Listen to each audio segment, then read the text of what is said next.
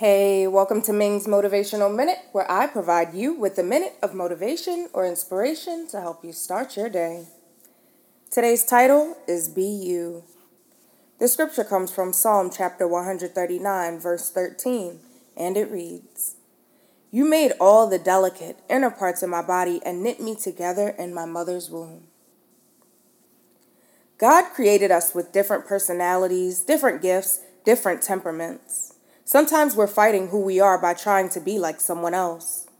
You have to accept what God made you to be. Sure, there are areas you can improve on, but there are certain things that are simply who we are. When we compare and think we have to be like someone else, we feel inferior, shortchanged, at a disadvantage. I'm not as talented, as strong, as dynamic as they are. Here's the key. You've been fearfully and wonderfully made to fulfill your destiny. If you needed a different personality, different gifts, different strengths, different looks, or different parents, it would have happened. Quit comparing and run your race. Be confident with your gifts and let your personality shine. There's not another person in this world like you.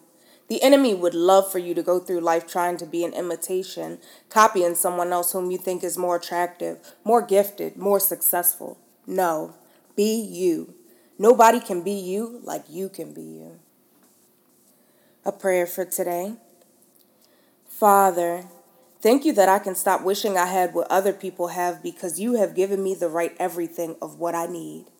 Thank you that I am fully equipped for the race that you have designed me for. I declare that I'm going to be me. In Jesus' name, amen.